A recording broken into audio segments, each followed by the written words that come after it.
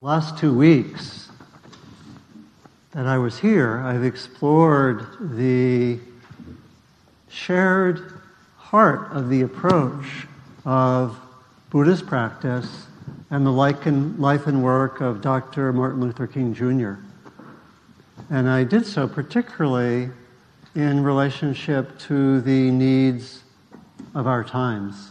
And I pointed to how the shared approach can be talked about very simply as the intention to bring kindness, wisdom, love, skillful response to every moment and to every part of our lives. And so it's a very ambitious, profound intention, very challenging. And last time, I interpreted that approach in part through the notion of integrity. And I want to focus more fully on the theme of integrity today and look at the nature of integrity in our lives, what it means, and what some of the challenges are to a life of integrity. And in particular, what does a life of integrity mean in our times? So when I looked up the meaning of integrity in the dictionary, there were a few different meanings. One of them was, this is from the Merriam-Webster Dictionary, accessed online. So the different meanings were first, firm adherence to a code of especially moral or artistic values, incorruptibility, so some sense of ethical consistency. Second, integrity is an unimpaired condition, soundness, so we could talk about the integrity of the body and the mind, certain soundness. And the third one's probably the main meaning that we have, maybe in addition to the one related to ethics, the quality or state of being complete or undivided. So it pointed to completeness. And I also brought up notions that I think are part of that sense of integrity related to wholeness, maybe consistency, a certain seamlessness of our lives. For some, it relates to honesty on many different levels. And I think last time I referred to a nice definition of integrity by the Christian philosopher C.S. Lewis, who talked about integrity as doing what's right even when no one is looking. And so we have that sense of integrity, and of course integrity is best understood as part of a learning process. In other words, we are always, in some ways, not fully in integrity. There is always some imperfection, and there's the chance to keep learning, to keep seeing where there's a lack of wholeness or lack of consistency in some way. And so I want to explore this, and I have to say that I'm inspired to do this by a talk by my colleague Larry Yang at the Metta Retreat that I'm really following in some different ways, but that there was a spark about this theme, and I think it's very relevant to our practice and what I've been talking about the last 2 times, as well as to the challenge of how to meet the particular concerns that are happening right now and the larger concerns of our times. And so I want to really engage with you and in part involve you in exploring what integrity means in our practice and the different dimensions, and especially what integrity means in our times, because I think in different periods of time, integrity and wholeness have different meanings. Okay. So first I thought I'd ask you to reflect and then I would like to hear from people. So we'll need in a moment the microphone, if you can get that ready. So first of all, just reflect on an experience which you may have had in which you learned something about integrity and what it meant personally to you. So just reflect for a minute or two silently and think of a situation in which you learned more about integrity.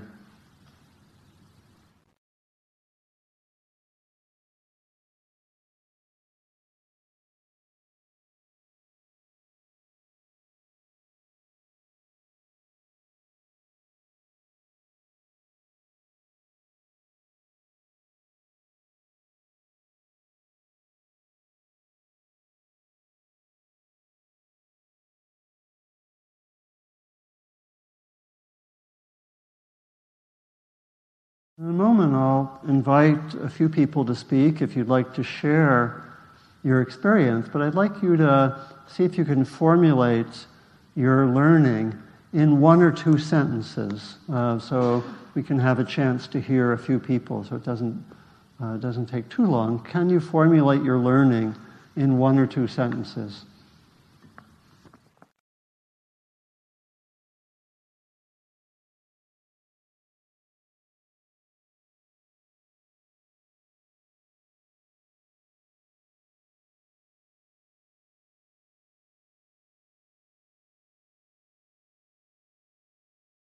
Let me invite a few people. If you'd like to speak, you can raise your hand and wait for the microphone to come around. Anyone like to share something about how you learned about integrity? For some people, it may be part of your learning about integrity to speak up now, or not to speak up. Yeah. I think it was you that was talking about how empathy is something that we're all born with, but it's something that needs to be nurtured, modeled, and taught. And I have to say, with great compassion, integrity wasn't something that my parents modeled or stood for. But through these last few years, at least I notice when I'm out of integrity, and it's very uncomfortable, but it drives me forward. Before I didn't even know. Yeah. Feeling yourself out of integrity and then seeing that and coming back. You can just take 1 or 2 sentences, if possible. When I was in high school, my principal told me that I had no integrity. And I didn't know what the word meant. Oh. So I struggled with that, and what had happened was that my best friend had broken a rule, and I had defended her instead of the rules of the school. So I think what I learned about integrity is that it's not the same for everyone. Yeah, so a great story, someone telling you were out of integrity, and you could understand what the person meant, but you had your other sense, and you could understand what you were doing actually as being in integrity, right? And there was a difference of views, and one person had more power. So, please.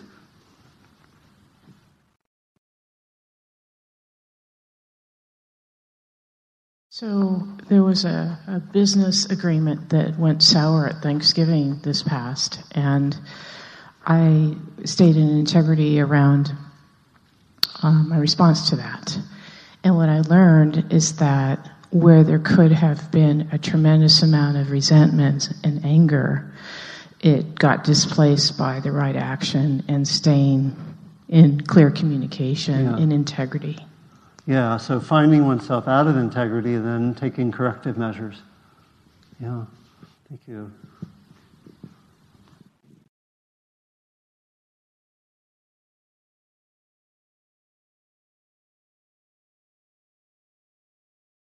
I'm reflecting on an experience I had when I was a young girl, listening to my father speaking and listening to his response to a pacifist who, in the audience, criticized the response of Angolans to bombing from the Portuguese, their violent response.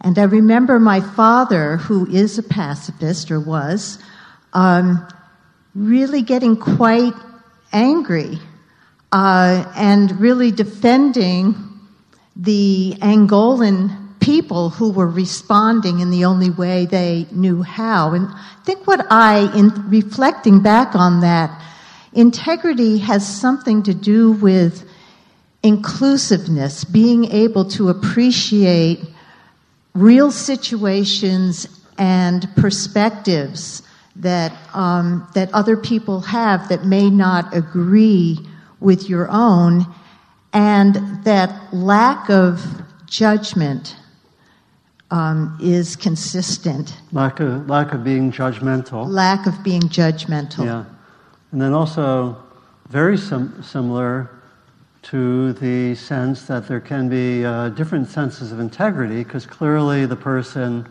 criticizing the violent action was saying we have to have an integrity of nonviolence, right? So you could be empathic and see that person was coming out of integrity, and yet there was another way of seeing it. So it's quite similar. Interesting, isn't it? Maybe one or two more, if anyone likes to share. Yeah, Mark, please.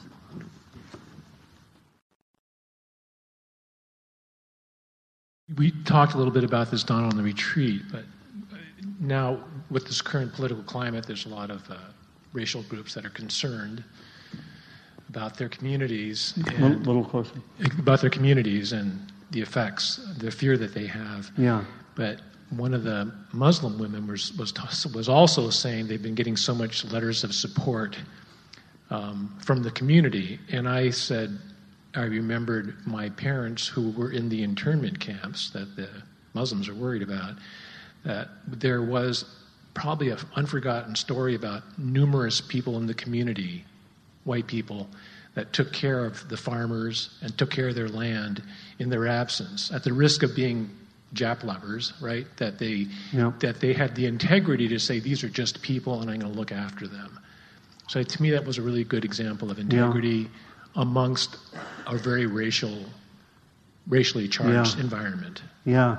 So keeping to presumably the people's principles of connection, solidarity, friendship, support, even when there were social forces which were making that unpopular or even criminal, right? And seeing the similarity to the present time. Right. Thank you, Mark. Anyone else before we have some great examples, don't we? Okay. Thanks.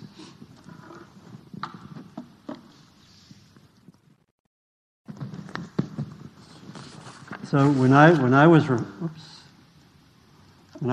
was reflecting on some examples in my own life, I thought of a few things, and one of them was that came first to mind was of my father, and when I was probably 10 or 12 or something like that, 10 or 12 or 14, my father, whom some of you met, named Simon, was a scientist, and we lived in the Washington, D.C. area. He was at the National Institutes of Health.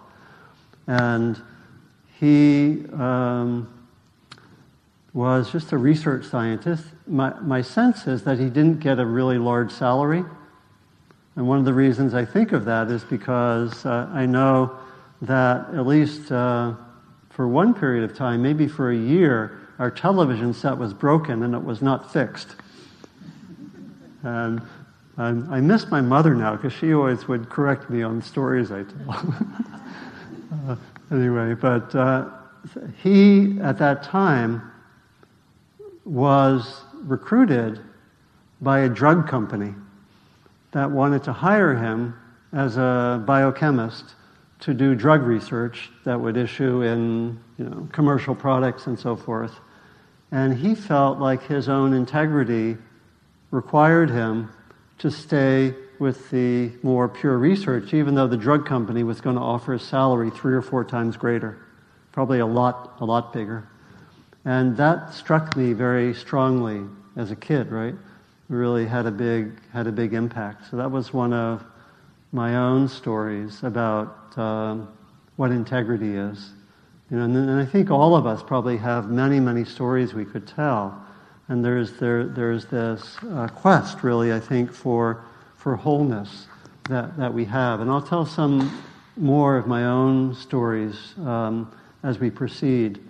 In the last 2 talks, I pointed to the shared approach of Buddhist practice and what we can find with the life and work of Dr. King. And I'll bring in Dr. King a little bit more, but just to go back to that notion, because I didn't use the word integrity initially, but I think we could talk about the heart of practice as involving integrity and the intention to have integrity at any moment of our experience and in all the parts of our lives. And so originally in Buddhist practice, this was, again, could be understood as having the qualities of wisdom, compassion, clarity, skillful response, and having that increasingly in every moment. And we find something similar, I think, with other approaches. I was talking about Dr. King, and his approach was to say, can I bring the quality of love? And there was an element of wisdom as well, but love was at the forefront. Can I bring that to every moment and all the parts of our lives? And I think it's helpful to know that for, I think, both approaches, and I'll speak a little bit more about the Buddhist approach, the root of wholeness is of an understanding of a kind of an inherent, unbroken wholeness in our being. That who we are most deeply is about wisdom, is about kindness and love, and is about compassion. That, in other words, what makes that wholeness or integrity harder is more superficial than the wisdom and love. And that's the finding of the Buddha and of sages, that there's an inherent quality that we sometimes call the quality of awakening. In later traditions, this was called Buddha nature. That is an inherent part of our being that, in a sense, gets covered over. There's a lot of emphasis, as you know, on ignorance in Buddhist teachings, that we have this shining quality of our being, and that actually potentially can be there all the time in all parts of our lives, but because of conditioning, it gets obscured. And sometimes the metaphor is that our basic nature is like the sun, which is always shining, but it gets covered by clouds. And the clouds are those of our conditioning, of our, in Buddhist language, greed, hatred, and delusion. Of our, particularly of different things that make it hard for us to see that. And the training that we undergo is a training to have there be more moments of awakening, of presence, of clarity there as we practice, as we develop, as we train. And so that's really the underlying basis for integrity.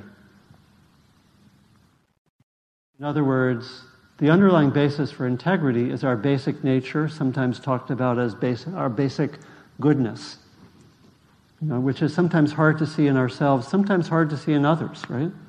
Hard to look at the world and say, there's basic goodness, right? Hard to see. And yet it's actually being in touch with our own integrity or wholeness gives a lot of ways to help look at the world and not be so triggered or not be so depressed. Because, again, the framing that we have here is that the goodness and the basic brilliance and clarity, wisdom and love is deeper. Of course, we have to find that for ourselves. When we find that for ourselves, it makes a huge difference in how we see the world. When we find that more and more for ourselves, we have a sense that wholeness is the natural state of things, and that it is that wholeness and that integrity gets obscured, but there's a way of developing towards it. And so the training in Buddhist practice is really a training, we could say, in integrity. It's a training to develop ethically, to go by ethical principles in our lives. There's an ethical training is considered a major part of the training. There's also a training in wisdom and seeing more clearly. And there's a training in meditation, which in a way helps us to bring, kind of the mind of wisdom and love into our experience over and over again, until increasingly it becomes the mind and body and heart that we live by. That's what meditation training is. It's one way to look at it. It's to touch that clarity, that calm, that kind heart, that skillful, compassionate response, and touch it over and over again, get lost, get found, come back, and do it over and over again until it increasingly gets stabilized. First, we stabilize that in protected environments, maybe like here, or a retreat, or in a beautiful place, and then we bring it to the different parts of our lives, and then we bring it to difficult parts of our lives. So it's a very significant part of our teaching to say, all right, once you've developed your practice, how do you bring it to difficult parts of your lives? Difficult emotions, difficult interactions, difficult governments, difficult mothers-in-law, fathers-in-law, whatever. And can you see how that's all about integrity? It's all about wholeness. It's all about having the basic mind of clarity and wisdom and kind heart be there more and more. And it's a training, right? It's a training. It's not easy to do that, and we have to start where we can develop that further. We have to start there, and then we gradually bring it into more parts of our lives. And there's always the importance of recentering, of having lost integrity and then coming back, right?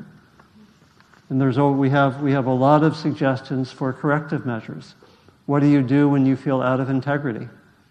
And we have a lot of counsels for that. Watch the self-judgment, watch the negative stories one tells, and find ways to get back to that kind heart, right? So sometimes it means having cycles of withdrawal and then return to get recentered, to come back to integrity. Sometimes we do internal practices, maybe like forgiveness, right? Or we do inner practices which we make corrections, like a lot of the stories. Committing to practice is very important. It's about training, which means that a lot of times we're off, we correct ourselves, and we come back. It's really crucial that the training that we're in is not a training to be perfect. It's not a training to get it right all the time. In fact, it's a training to be more open to our so-called mistakes and see the place for them, and basically take everything as learning and training, which means we want to have quote-unquote mistakes. And for me, this was quite hard because I, like probably many of you, without it being called this, was raised in many ways to be a perfectionist. Does anyone else have something like that conditioning? Look around. It's at least half of the group. And again, it wasn't called that, but there was a sense that I always wanted to do it right. And that, this has its consequences, right? It could mean that if I was discussing something, I had a strong attachment to being right, which meant it was sometimes hard to hear other people's views, right? Or it meant that it was hard for me to look at, oh, I made a quote-unquote mistake, or it wasn't right? And there was a really revelatory moment that I had at one point, I remember this, when I saw the kind of the inner contradiction.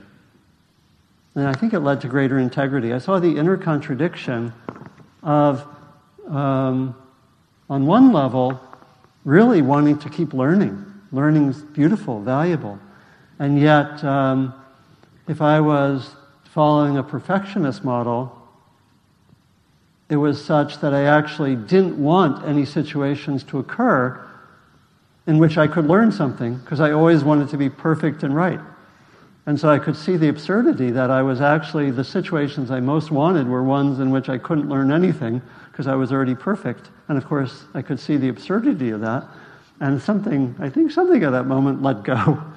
Right? I thought, okay, let's just relax and, enjoy not quite getting it right and enjoy people's feedback, and I remember having the experience of a close friend of mine when I was in my 20s and was first learning meditation.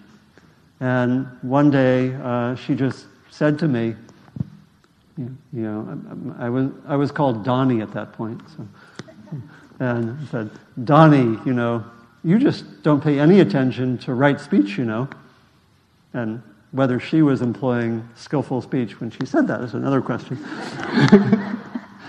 But I was kind of taken aback that humph, or harumph, the harumph of a person who's most often right and who gets called on something, right?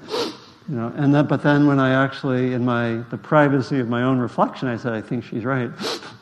And something relaxed, and how can we actually get feedback from people and keep learning and keep training and actually grow in integrity. And I could see that perfectionism was actually, which I thought was about integrity, was a barrier to integrity. Even though it had some, if we were empathic towards that impulse that's connected with perfectionism, we could say it's a mixture, right? There is some actually sincere effort to do things with integrity.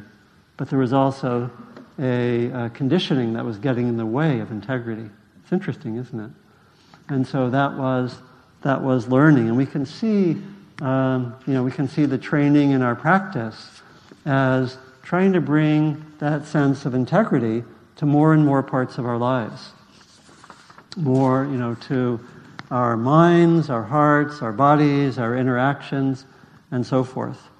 And what I found is that there have been actually two main challenges in Buddhist practice, further challenges, even beyond the traditional teachings.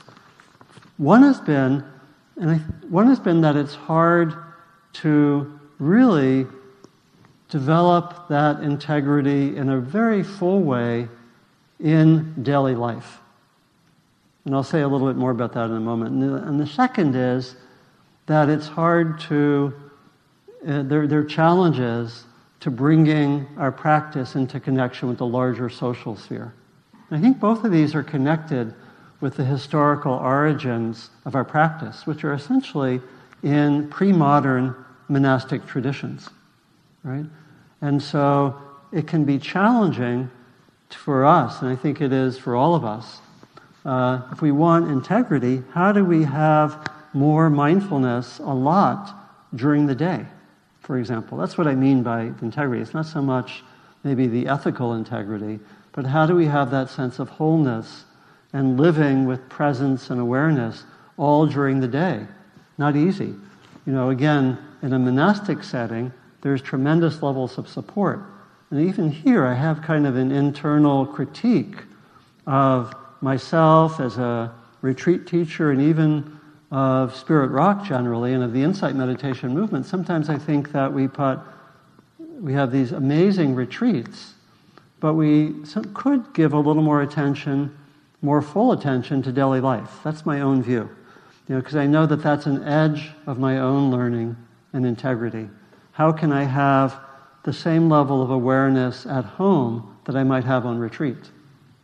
It's not easy. And I think our emphasis has been more on retreat training. Again, I think this is partly for historical reasons. Does that make a little bit of sense? It's an edge for all of us, and I see it personally as a real edge to have integrity. I want to develop that sense of daily life, increasingly being as strong in practice as we have in retreat, which is not easy, right? It's not easy with social media, computers, and there are a lot of parts of our lives that weren't even part of monastic life or much in daily life, relationships, work, emails. Emails are not mentioned in the traditional text from 2,500 years ago. It's a big issue. Right? How do you have mindfulness with emails? That's not the subject of the talk. I could give a whole talk on that maybe another time.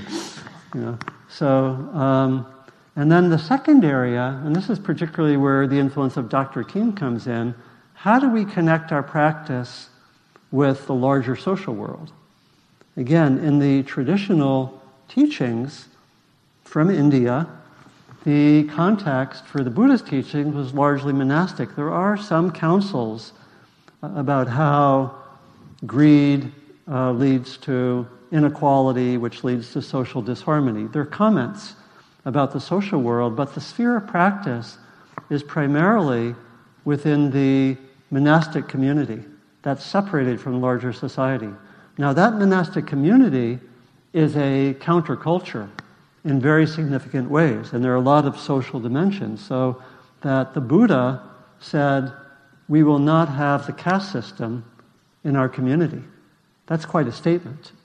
And he made statements which I think must have been very revolutionary at the time. For example, in a lot of texts, he said, the true Brahmin, in other words, the member of the upper caste, is someone who has conquered greed, hatred, and delusion. It's not about how you were born.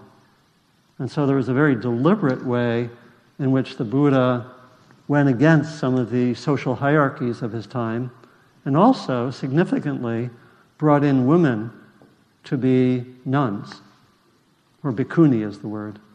And so there were major social innovations within the community that related to the larger social sphere, but there wasn't an attempt to change the world. There wasn't an attempt to go beyond the bounds of the community. And so we don't have a lot of guidelines on how to interact in the larger social world if we want to do so. And this is, I think, where the traditions of Gandhi and King and others who have connected spirituality with a sense of social service, social action are particularly important. And I think last time I was here, I talked about how Gandhi was in a similar situation.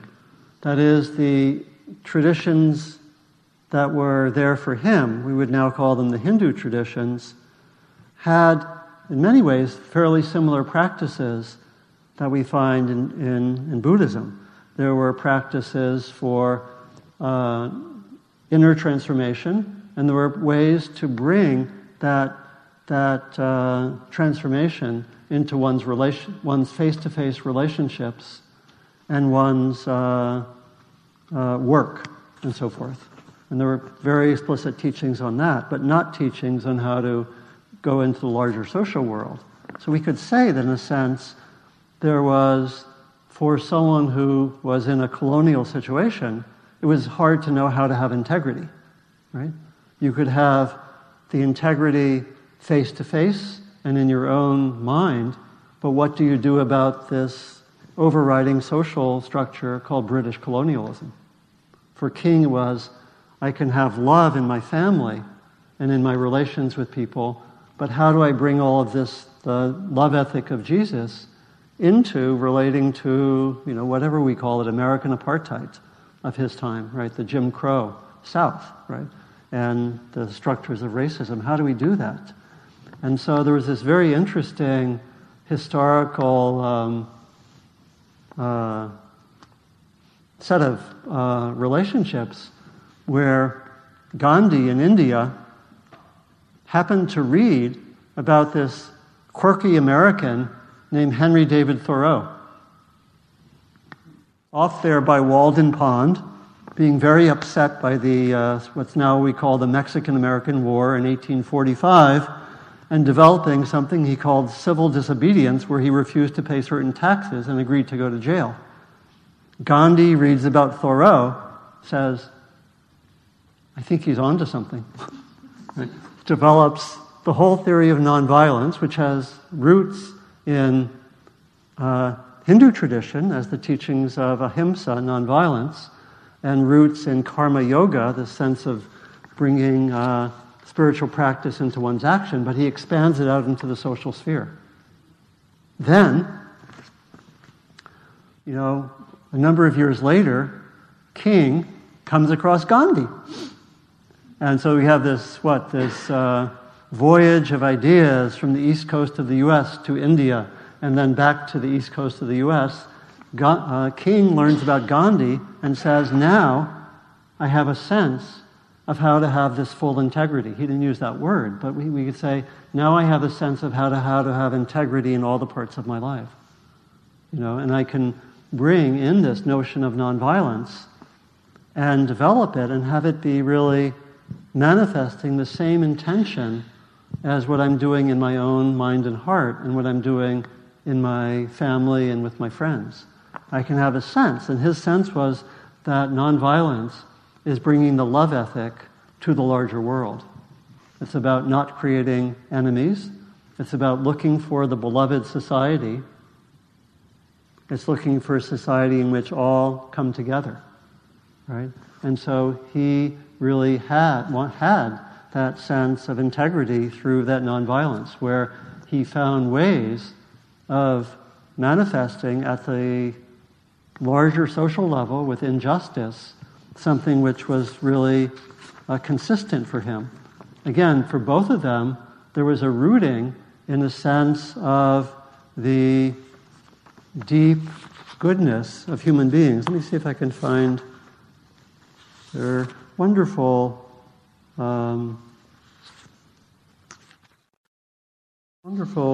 sense for both of them that King spoke about there being an amazing potential for goodness in all human beings.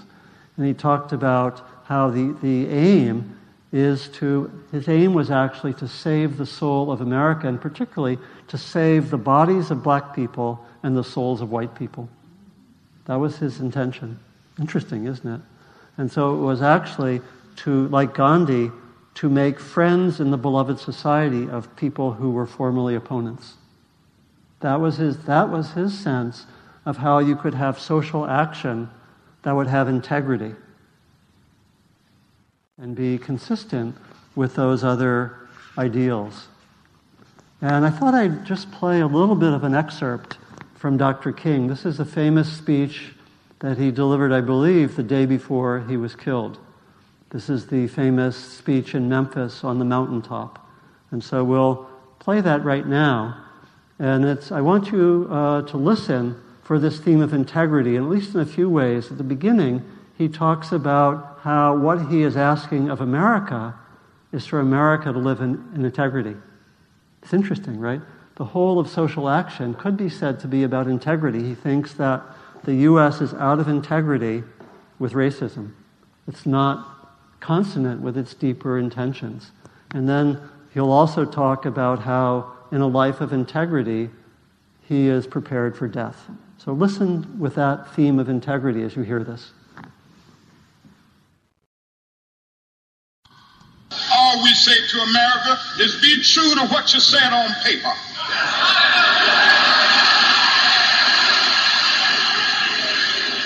If I lived in China or even Russia or any totalitarian country, maybe I could understand some of these illegal injunctions. Maybe I could understand the denial of certain basic First Amendment privileges because they haven't committed themselves to that over there. But somewhere I read of the freedom of assembly. Somewhere I read of the freedom of speech. Somewhere I read of the freedom of press. Somewhere I read that the greatness of America is the right to protest far right.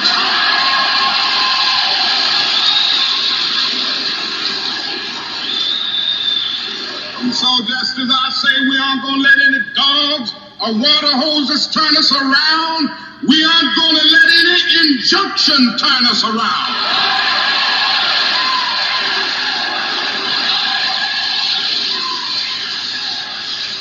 Well, I don't know what will happen now. We've got some difficult days ahead.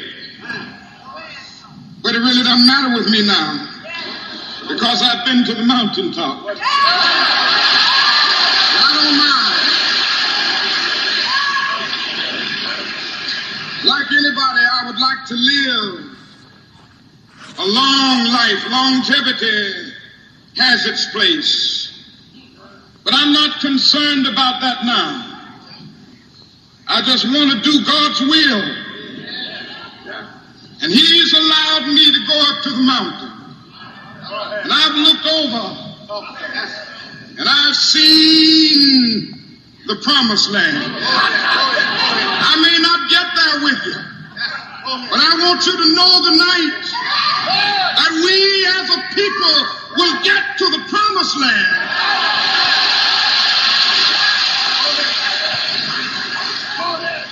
So I'm happy tonight. I'm not worried about anything. I'm not fearing any man. Mine eyes have seen the glory of the coming of the Lord. I don't think any of us Preaching this morning. You can turn it off. Yeah, thanks.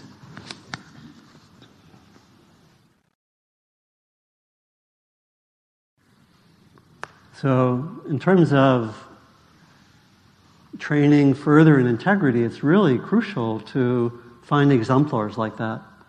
Study their lives, listen to them. Public figures, grandparents, teachers, friends, seek out people who seem to manifest that quality of integrity. And then we can ask ourselves just, where do I need to develop more with integrity?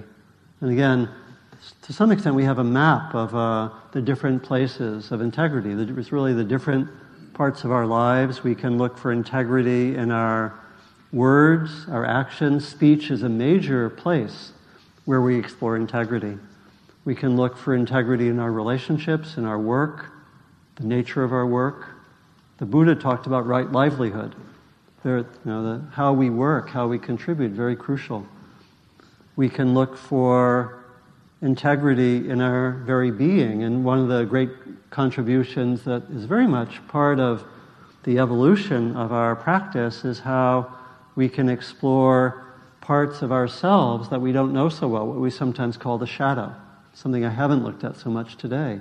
But there are parts of ourselves that we often don't know about, that we're driven unconsciously by maybe aspects of our conditioning, and we need to look at that. Someone with integrity has to look deeply within. I know there's a line from the poet Yeats where he says, to actually look deeply into oneself takes more courage than a soldier on a battlefield. To look deeply into oneself, to have that inner integrity in one's actions, and then the integrity in one's participation in the world. And we don't necessarily have to do that all at once, okay? So it sounds like, okay, that's a lot. Integrity, okay. I just came to calm my mind a little bit. I think what's very crucial is that we just, we find what seems to be the learning edge. What comes next? What comes next in my own looking at integrity? Where am I called? What is the area where I'm called? And how can I keep learning? What do I do when I find myself out of integrity? Again, we want to look out for the self-judgments or the judgments of others. Some people, when we're out of integrity and we're in relation with us, will not be empathic and say, oh, you're on a life journey of integrity. Let me support that. they would use other kinds of language, right? And so how do we work with that? How do we keep this? It's not easy, right? This is a lifelong journey.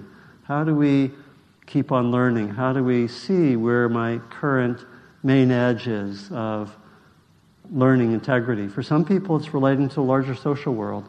For some, it might be really just spending a lot of focus on how I speak, like in my reference to my experience, right? For some, it might be to really work to develop more stability in meditation as a foundation for integrity. Maybe stop here and invite any questions. I had some quotations I want to end with, but I think I'll maybe hold those. I have a lot of material here I didn't even look at, but maybe I'll do it next time. But I think just to end with that, really with that question, maybe just take a moment to ask that question. If this theme of integrity resonates with you, where is your own learning edge to develop further in integrity? Just take a moment to ask that of oneself.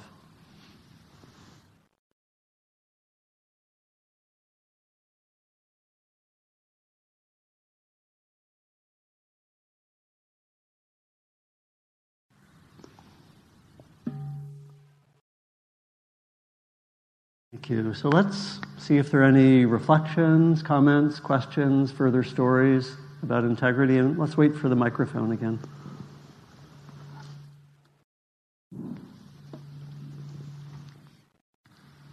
I want to just say how grateful I am that I'm here today and had the opportunity to listen to your talk. Yeah, thank you. My cutting edge is in relationships that are difficult. Yeah. And your words help me put a frame on something that actually happened last night when we were out to dinner with family members, and one of the family members said something in conversation that was critical and harsh, somewhat cloaked, but I heard it. Yeah. And I found myself when I went home being defensive. Yeah. I wanted to make her wrong. Yeah. And I felt defensive. And then I turned a corner and I said, wow, I am a difficult person for her. Yeah. And I began to get curious about, well, how am I difficult? And I'm going to invite that conversation to happen. That's great. So that I can have more empathy and compassion for how I'm difficult for her. Mm-hmm. Great. So thank you. And your name? Jackie. Jackie. So thank you, Jackie. And for many of us, this area of maintaining integrity and learning more about integrity from difficult relationships or difficulties in relationships. Sometimes the relationship is with oneself, but it is a primary location for our practice and training, right? And hopefully we have profitable, difficult experiences, so to speak, that we can really keep learning. And there are a lot of pieces in what you mentioned I think are crucial, sort of the highlight. And many of you who come regularly know that I teach a lot on speech, and when we do retreats and even when I do day-longs, about 1/3 of our time that we take is on being more skillful with difficult speech situations. It's a huge area, and so wonderful that you actually have an opportunity to talk honestly with that person. Not everyone does. A lot of times there are difficulties and there's not a possibility of talking together or saying, sharing, how am I difficult for you? Oh, you're difficult for me this way. And to do so from the standpoint of learning, not easy, right? And one can't presume that. Some people just will be a stone wall. That's the way it is, right, in some situations. And so, but that ability to take responsibility for the difficulty, noting the initial tendency to polarize, to think I'm right, that other person's wrong, very natural, Most of us do that. Some of us immediately go to I'm wrong, they're right. But to notice that tendency, to notice, to not follow that, and to take these different steps and to be empathic these are major steps to take in working with difficult speech situations. So thank you. Elizabeth, please.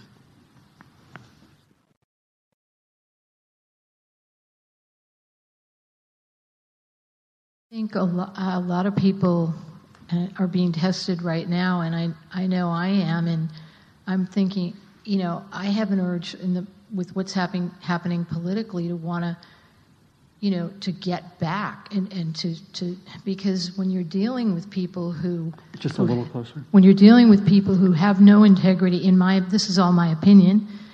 When you're dealing with people who have no integrity, how do you respond? It's a really, really hard question now. I mean, what do we do with this new Supreme Court nominee? Do we do what the Republicans did, or do we act civilly and with integrity? Because the danger with acting with integrity is what we're all afraid of is that we could lose our democracy. So how do we deal with this? I mean, that question of integrity right now is so huge for me. It's because I don't know how I feel about that. Yeah, thank you. How many can relate to that question? Okay. That's a lot. Thank you for being articulate in that way. So a few things. I think the question is a good one. Last time I was here, I read the questions of the African American writer and activist W.E.B. Du Bois, who wrote in the 1950s when he was in his close to 90 years old. He wrote a novel in which there were 4 questions.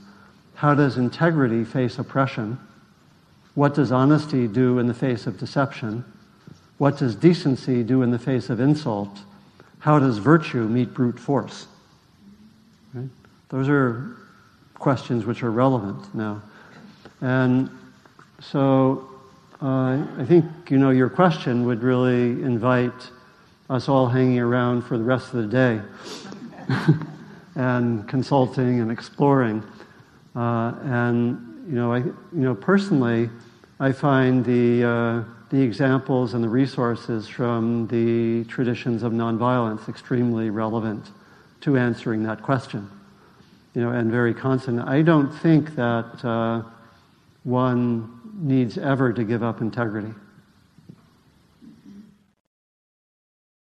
The question is, how do you act in these very difficult situations and keep integrity? And what does integrity mean for you? And I think I would also invite you to see if you can do advanced empathy practice and see if you can have a sense of there being integrity in your opponents. It's not your sense of integrity. It might be the integrity of someone with a very, very different view. So we go back to what people were seeing about different views, right? That's an important one. That's an invitation to explore that. And again, we can explore it in everyday life by trying to have some ability, as Jackie was doing, to have empathy with someone with whom we disagree, who at first just seems wrong, right? And can I go there? And that's the practice, And it's also, I think, I think of the very important distinction, which is important for this, from that I get from nonviolent communication, the work of Marshall Rosenberg, where there's a distinction between an underlying value and the strategy, right? And there can be an underlying value, like an alcoholic has an underlying deep need for peace, and the strategy is very destructive. And so one can sometimes recognize, and this is actually a basis for empathy with people we find very difficult, sometimes one can find that there are some values there which one could recognize and agree with, but the strategies are very destructive. And of course, sometimes people say that this is my value when they are not being honest. right? I'm presuming, for example, that security is actually a deep value, that we could see as genuine. The strategy is, as most experts think, to have a ban like this is extremely counterproductive, right? But one can have some empathy with the value of security, which, whether or not that's a sincere value of the leaders, we know that it is of large numbers of the population, right? That's not so hard to be empathic towards that. So that would be an example. So number one, try to see if there can be some empathy, recognizing its advanced practice, but then more so, see if there are ways of acting that can stay within one's sense of integrity. And I think we have examples. And again, the examples, that's where I think the examples of Gandhi and King are very important, because they show us ways of keeping continuity with our deeper spiritual practice. And there are a lot of complexities, so we have to study this. I think you look at Gandhi and King, there are a lot of complexities with what they're teaching. Gandhi often said, "I'd rather people be violent than cowards." It's not a simplistic teaching, right? You've opened a challenging area. I suggest that all the time that we're looking at that large area, try to answer the same questions on everyday levels. Because I think that's what helps with integrity. When we're actually exploring the same questions that we might want to ask on this large, challenging level, how do I, like as in our earlier question, or a lot of the sharing, how do I relate to people who I really disagree with, who I think are wrong, right? How do I do that in my daily life, at work, in my family, with friends, with other people? And I think that we get some of the responses for the larger level at these other levels. And we get it more to be, this is kind of what I do. That's what I found when I wrote that book, The Engaged Spiritual Life. I found that there was a complete continuity of practice between what we do at the level of the person, what we can call intrapsychically, interpersonally, and socially. The principles are the same. That was one of the findings from working with people in training programs for 15 years. Trying to do that. So, other questions, please? Thoughts, comments, stories? I really appreciated your linking the sort of monastic. A little closer. I appreciated you linking the monastic tradition to some of the inadequacies, the things that are challenging about this. A little closer. Okay, there are things that are challenging about this.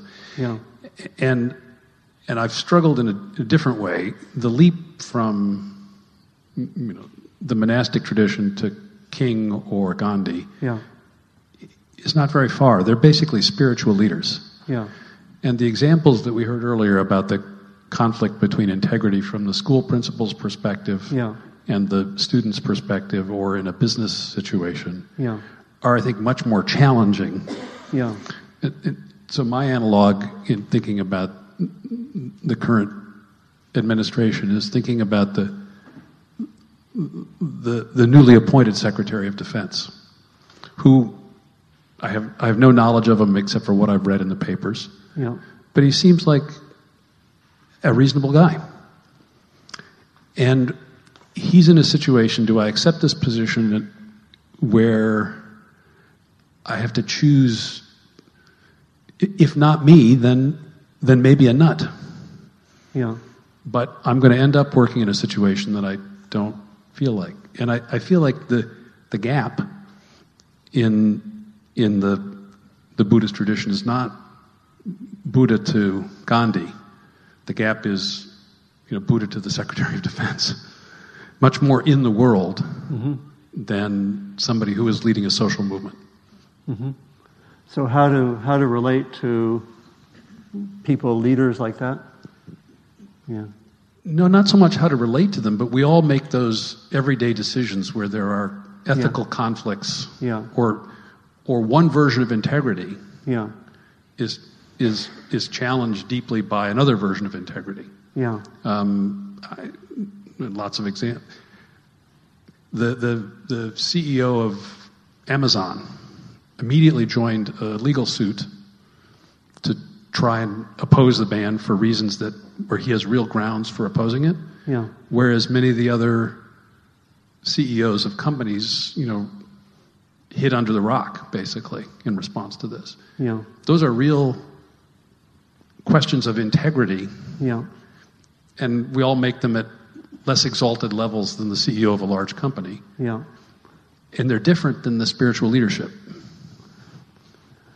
Yeah. I mean, a lot of different ways we could go with that one. My mind went in a few different directions. One is that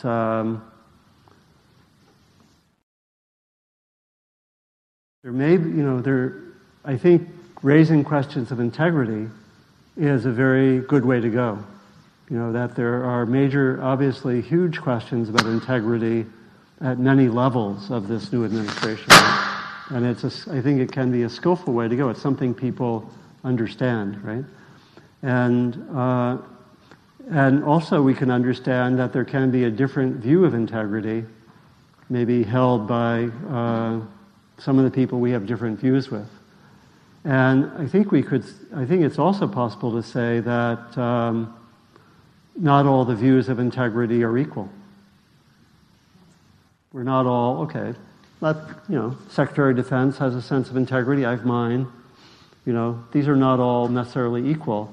That person may be in deep conflict, or we may have whole institutions. Another place my mind went was that what's very important these times is to actually focus on institutions, not just people, and focus on policies, not just, the whole notion of nonviolence that we have with Gandhi and King was actually to say that what was being opposed were unjust policies and unjust institutions rather than individuals, right? And it was to actually create a friend and point out the lack of integrity, point out that another world is possible, right? And that's not easy.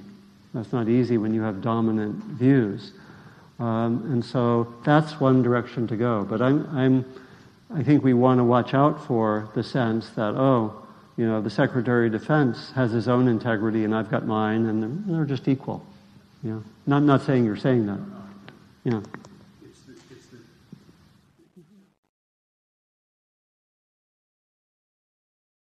Let's use the mic here.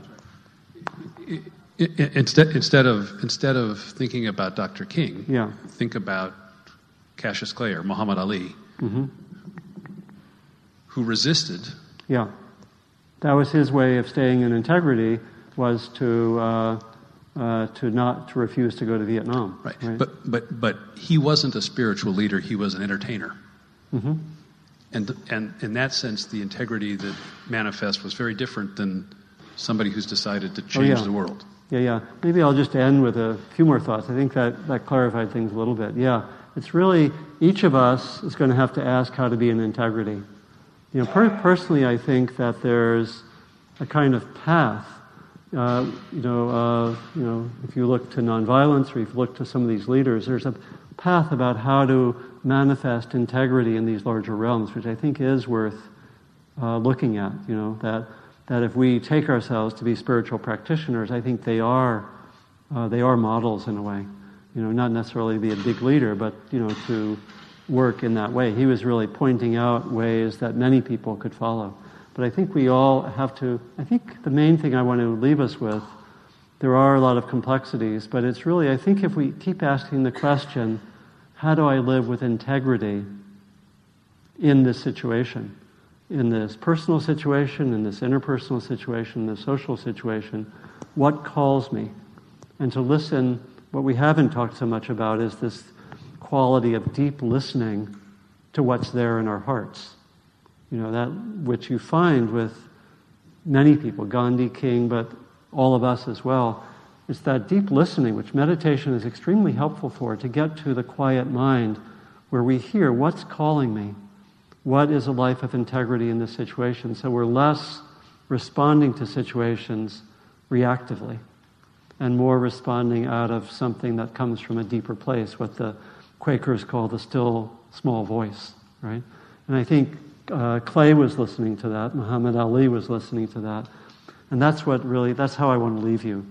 Try to develop that ability to listen to that voice and just look for what is a skillful action here, understanding that there are many, many complexities. We're not going to work out all the complexities, but we may have a sense, here's the right action here. Here's the way, and it's very simple. I had a difficult interaction with this person. Do I call that person or do I let it go? And maybe the voice says, I think I want to call and take the risk and try to connect, right? That's the level at which integrity can work. It's listening to that voice and say, what's integrity for me here? Do I call or do I not call, right? Or do I just let it go? And maybe integrity says, let it go, right? There's no right answer, right? But that's really, I think, what's being invited, and that's where our practice can be of great benefit. So let me end with that and say, I think there's enough energy for continuing. How many would like to continue the theme one more time? Okay, how many have had enough with integrity? Okay, I have some energy, so Thank you for listening. To learn how you can support the teachers and Dharma Seed continue these offerings, please visit dharmaseed.org/donate. Thank you for listening. To learn how you can support the teachers and Dharma Seed, please visit dharmaseed.org/donate.